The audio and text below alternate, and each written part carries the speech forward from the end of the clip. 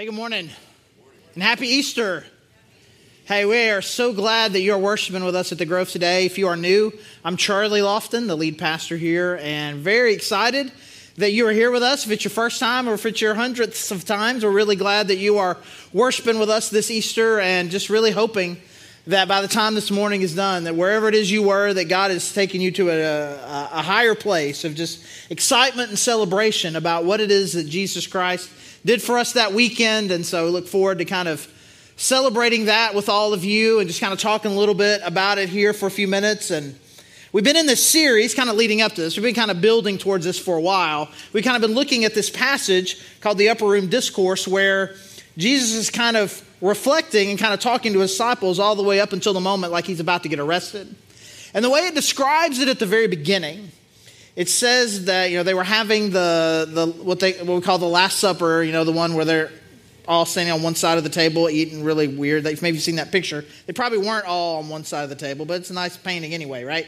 Anyways, so it was like the Last Supper, they're celebrating Passover together, and they're finished with that, and just as Jesus' mind begins to think, he's like, he knows what's about to happen. He knows his arrest and his death are imminent. And he looks and he's kind of thinking about these guys that are with him. And as he's thinking about what's ahead, he says that his love for his disciples kind of overwhelmed him. And so what happens next is kind of his reflection with them. It's kind of, hey, something's about to happen. It's going to be difficult for you guys to process that. And he's kind of explaining that to them. And then, hey, I'm about to leave. And so here's what it's going to be like. Here's what you need to do about when I'm gone. And I don't know what you were like as a kid. I don't know what your kids are like. But, sometimes there's that kid that, like, if you're going to drop them off at school for the first time, or you're going to leave them at home for the first time, or they're going to college or whatever, you kind of got to give them a speech. I was that kid. I needed the speech. Listen, we're dropping you off here. You need to be on your best behavior. And they're saying all the things that I should and shouldn't do. And my brain is like, scheme. Or they're telling me something I shouldn't do. It's like, well, actually, that's a great idea. I have to write that one down. I don't know if I thought about that, right? This is a little bit like that, but infinitely nicer, right? I'm about to be gone. You guys have never really been on your own before. You've been following me. You've been following Jesus, right? But I've always been here. Now I'm about to be gone, and there's some things that I need to make sure that you really understand. And the first thing, a big thing he's trying to do is trying to help them process what's about to happen. They can't really put their mind around the fact that Jesus, who they believed was going to save everyone, kind of overthrow the Romans and kind of bring in this kingdom, right? He's not going to be executed. And he's also talking about going to the Father, going to God the Father. It's like, what is that? What does that mean? He's explaining, trying to help them process his death. Trying to help them understand what it means and how they can, where he's going to be with the Father, you're going to be able to come with me. He's also talking about, hey, right now, like you're looking for advice, you just come talk to me. Well, the Holy Spirit's going to come, and you're going to have to learn how to communicate with God's Spirit. And you're going to have to learn about the necessary kind of spiritual intimacy that you need to have in order to kind of do this life without me. And the really cool thing about it is, even though it's kind of a very specifically tailored message for helping these guys kind of transition from a Jesus is around to Jesus is not around, basically everything that he says is really important for us too, because it's the same thing for us. Trying to figure out, what does it mean to be a follower of Jesus Christ when Jesus isn't physically, tangibly here? And so it's a great thing. If you've not read it, if you're not studied, I encourage you. You can start at John 14, kind of go all the way through 16. And we find ourselves at the beginning of 17 here, where things kind of transition a little bit. He's kind of finished talking to them, and then he was like, then his heart begins to turn to prayer. All these things that he needed to communicate to his guys. And now as we kind of take this now one step closer to what is going to be a really agonizing 36 hours for him, his heart turns to God in prayer. And it's a pretty lengthy prayer. We're just going to look at this first few verses, because I think what they really do is kind of point us to the significance, the real spiritual significance about what's to happen through Jesus' death and his resurrection. John 17, starting verse 1. After Jesus said this, he looked toward heaven and prayed, Father, the hour has come. glorify your Son, that your Son may glorify you. For you granted him authority over all people, that he might give eternal life to all those you have given him.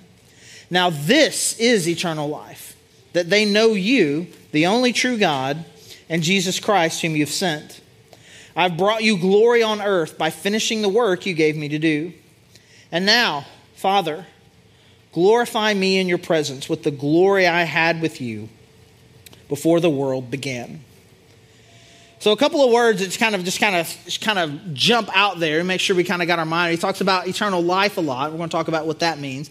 He also uses the word glorify a lot. God, glorify me so I can glorify you. And then he says it again at the end. I want you to glorify me. Like, really just think of it in terms as kind of like an elevating. Like turning on a big light. Let me shine, God. It's like I've humbled myself, but now we're here at this point. I want you to glorify me. Put this bright light on me. Kind of help me do this thing that I'm about to do, so that I can then do the same thing to you. That what you're doing for me, now I can point everybody and lift you up. Put a big bright light on you. Like there's kind of this glorifying. Like Jesus is recognizing he's in this big transition. And he's talking to God about, hey, the significance of this and how important what's about to happen as far as what it means for eternal life for everyone. The people that you've given me, the authority that Jesus has, and so what eternal life is supposed to be. And so we get here this picture and this is kind of this opening statement in his prayer. God, what's coming next is of incredible significance. And I need you, and I want you. I want you to shine a light on what's about to happen, because I want the world to have eternal life.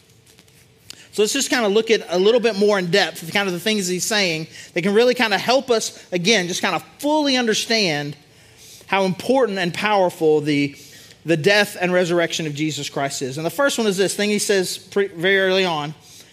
For you granted him, he's kind of doing third person here. So we'll just say it's like, for you granted me, Jesus, you've granted Jesus the authority over all people, that he, Jesus, might give eternal life to those that you've given him. So the first thing Jesus, we understand here is that eternal life comes through Jesus. And the very beginning of this passage, we look back in John 14, it was kind of the big question that was being asked. He's kind of talking about, I'm going to the Father, and I'm going to go prepare this place for you. And then basically he says, and you know the way to the Father. And they're like, you could just kind of, and the way that the interaction with the questions back and forth, and you can just tell they were kind of like, Jesus, you kind of got a lot of riddles sometimes. Like, I don't really know what you're talking. If you would just show us the way to the Father, that would be enough. Just tell us that. And his response is, I am the way, the truth, the life. No one comes to the Father except through me. They're asking him to lay out a path for them so that they can get to the Father. Show us the path. No, there's not a path. I'm the path. There's not a way. I'm the way. There's not life out there. I am life, which is an incredible statement really about his deity, but really about who he is and where life is found. Because I think their question, very similar to a lot of our questions, are, what are the things that I'm supposed to do? What are the things that I need to do? What are the things that I need to believe? What is on the list? Can you show me the list? And Jesus says it's not a list. To the degree that there's, I am the list. It is me. Not I'm going to take you there, not I'm going to point you there. I am it. And so I was thinking about this week, right? I don't know if you've got bucket list things you'd like to do at some point, right? You got all these things maybe that you want to accomplish at some point in your life, right? And some of them are just kind of like, psych yourself up for it. Like some of you may be like I got marathon on your list somewhere. Good for you. I've got a 50-year-old knee. If it was on my list, it's not on that list anymore, right? You may have, and it's not like there's like huge obstacles between you and doing that, except I gotta talk myself really into doing it and doing the work to make it happen.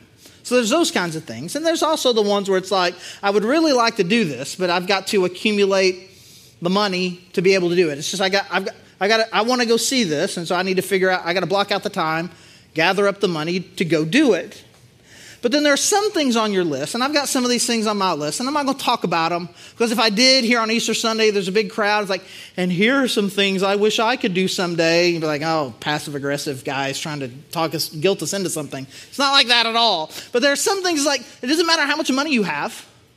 It does not matter how much you want it. You need someone. Like, you got to know somebody. Someone's got to take you there. It's a VIP experience of some kind, a behind-the-scenes experience of some kind, where it's like, I need to know somebody to get there, to do this thing.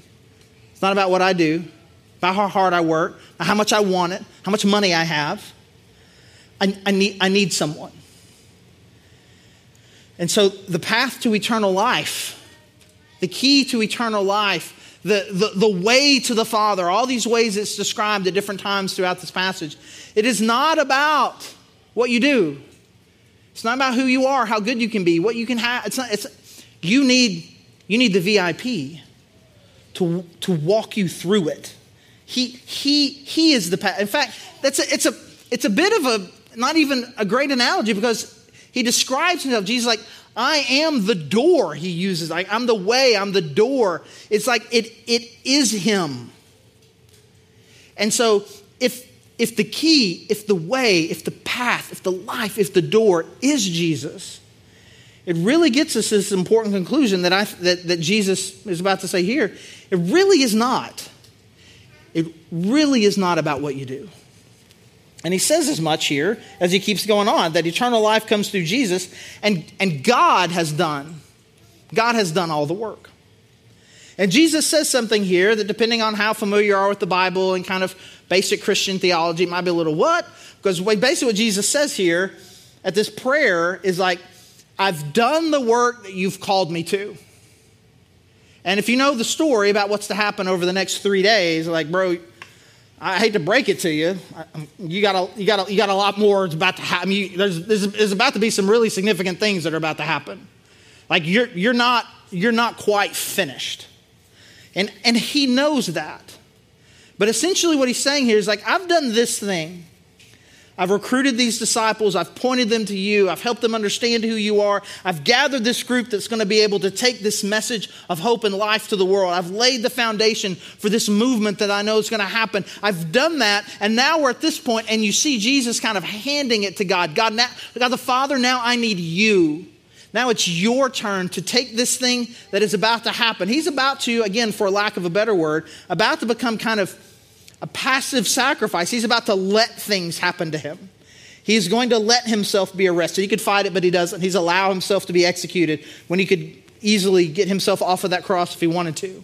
He's about to let things happen to him, and he's saying, God, now this thing that's about to happen, now you're going to show up, and you're going to put a light on this, and you're going to glorify me, and you're going to raise me up. You're going to bring me back from the dead, and you're going to do all of these things as you do the thing you're going to do, which is reconcile the world back to you through this death. And you're going to show the world that death no longer is the end by raising me back from the dead. Now, I'm giving it to you. And you'll hear him say, again, something similar while he's on the cross. Father, into your hands I commit my spirit.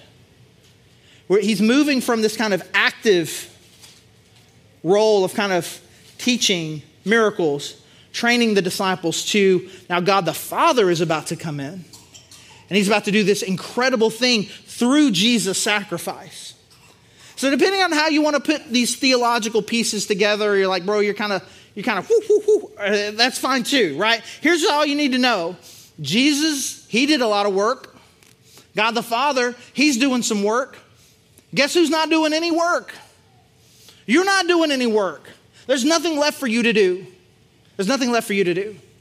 As far as how you can find eternal life, as far as how you can be reconciled to God, Jesus, he came down here. He sacrificed. He allowed himself to be a sacrifice.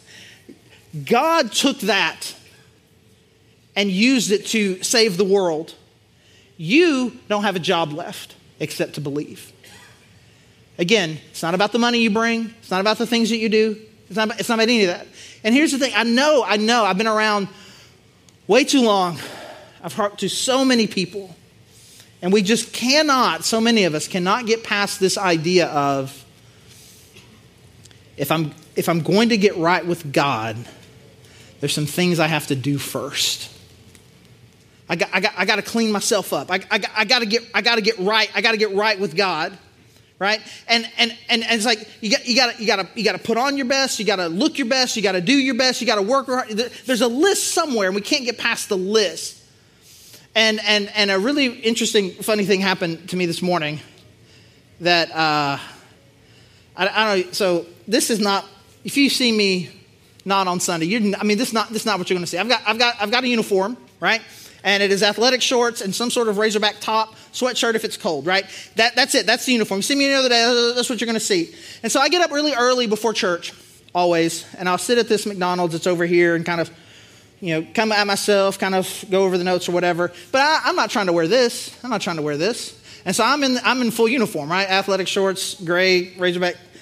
So I bring my clothes with me. I'm walking down the hall, and because it's Easter, I guess more people got here early. We're like, what on earth? I was like, is this what we're doing on Easter? And I was like, I know, right? I was like, we totally should. And then I began to think about it. I was like, it would be so great, right? It'd be so great.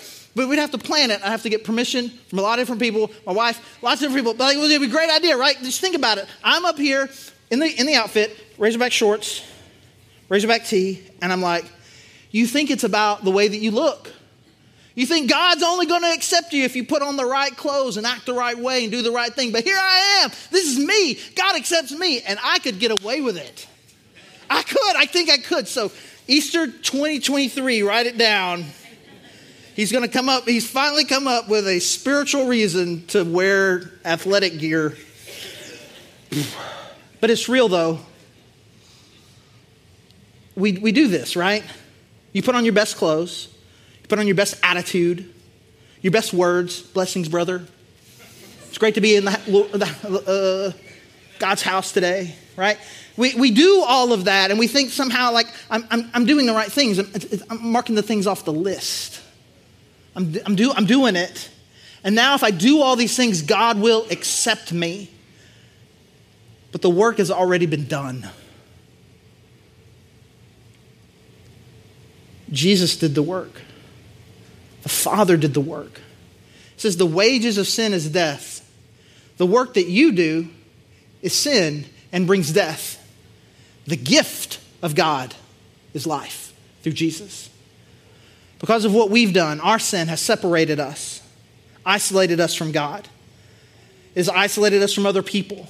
It is destroying our soul from the inside. Pick any of these, all of these repercussions that come from the sin that we do. And Jesus, and the Bible says what that does is that has earned you death. But Jesus died. It's like, I'll die. I don't want you to die. I'll die. And it says it's a gift. And you don't receive a gift. You don't work to earn a gift. You work to earn paychecks. You receive gifts because the work has already been done. And so eternal life, it comes through Jesus. God has done all the work. But then he describes here what eternal life is. And I think if I say, hey, God wants you to have eternal life, there's something that comes to your brain that I think is going to be very different than the definition that Jesus gives for it right here. Verse 3, now this is eternal life, that they know you, the only true God, and Jesus Christ whom you have sent. He's describing eternal life not in terms of how long it's going to last. He doesn't describe it in terms of heaven. He describes it as a reality right now. So eternal life, according to Jesus, eternal life begins now. Eternal life is about knowing God. Now I say, hey, what is eternal life? And be like, well, it's heaven. You get to go to heaven. Jesus died on the cross and rose from the dead so that you can go to heaven. And I think that's kind of how the idea that I got growing up, that essentially was you believe in Jesus, he died on the cross for you, and because of it, you get a ticket. And now I've got this ticket, and if I can just be good enough between now and the point in which I die, and I've still got my ticket, then I can go to heaven. But that is not how Jesus describes it. He does not describe it as a ticket for a future event. He describes it as a present potential reality for you right now. Eternal life begins now, that you can know God and Jesus whom he has sent. Now the challenge for us is we use the word know almost exclusively as fact gathering. Hey, you can know God, and we put in about. I can know about God. I can know Jesus. I can know about Jesus. We turn around and think, there are things that I can learn. But both in the Old Testament and the New Testament, the idea of know has a much more significant meaning. It really has more of an intimacy to it. You can know in an intimate, emotional, spiritual, connected way. You can know God. You can know Jesus. You can know and be fully known.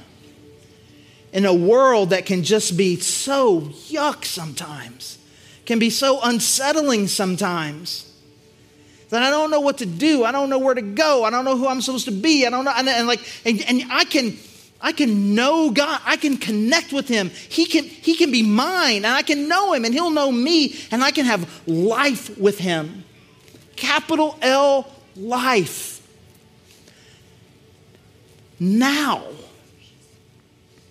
And so the two biggest challenges, and we experience them all the time, and it just seems like right now, and this is a season in our church where there's a lot of bad things happening to a lot of really awesome people. And it's been very challenging kind of walking through this, but we're walking through these challenges in life. And sometimes, let's be honest, some of them are self-inflicted. Like I've done this, I've let this happen, I did this thing, and my sin has really hurt me. And then the Easter weekend, Jesus died for that.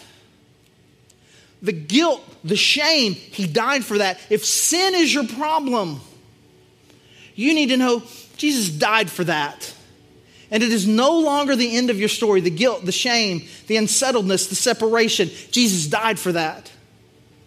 But sometimes it's not what I did. It's just life. It's sickness. It's death. It's tragedy. And Jesus rose from the grave to show you that death is no longer the end of the paragraph. It is no longer the end of the sentence. It is no longer the end of the story. Jesus rose from the dead to demonstrate to this world that the death that sickness and power has in this world is only temporary. So whatever it is that is holding us back, what Jesus Christ did for us this weekend brings life in it. My sin, my guilt, my shame, the things that I do, that's no longer who defines me. It's no longer what defines me. Jesus died for that. I have forgiveness. I have life. The sickness, the pain, the death, the tragedy that I see all around me, that I see all around this world. Jesus came back to life. He conquered death, and now you can know that that is not the end. An eternal life for you is both eternal in quality. It is an eternal life now, but is also in quantity. It is a life that will last forever, where one day, after this physical death, Jesus has conquered the death in your life as well, and we will get to be with him forever. So whatever it is that is holding you back from hope, whatever it is that is holding you back from life, be it something you've done or what the world is, you know that Jesus has conquered that for all of us. And that is what we celebrate today. And so I pray that the celebration of that will be very real to you. And as we're going to continue in our worship service, we want to do some really tangible things. We want to continue to sing and praise and thank God. Thank his son, Jesus Christ, for what he's done for us. But we also have great ways to respond in the back. There's communion available and individual cups. So you can go back there at any time for the rest of the service and go back there. Take that alone with your family. Encourage you to do that. There's prayer candles where you can pray. There's a cross where you can kneel and pray. There's people who love to pray with you. Lots of different ways to kind of physically and tangibly respond to the hope that God has offered. But the biggest response that we want people to have is that if this gift has been offered you and you've never taken it, if you're still operating under a list of things that I've got to do and you've never accepted the gift, please accept it today. Put your faith and your trust in Jesus Christ, not in your ability to be good enough. I do not surrender to hopelessness, and I release this idea that I have to be good enough. And I put my faith and trust fully in Jesus Christ and his death on the cross. Let's pray.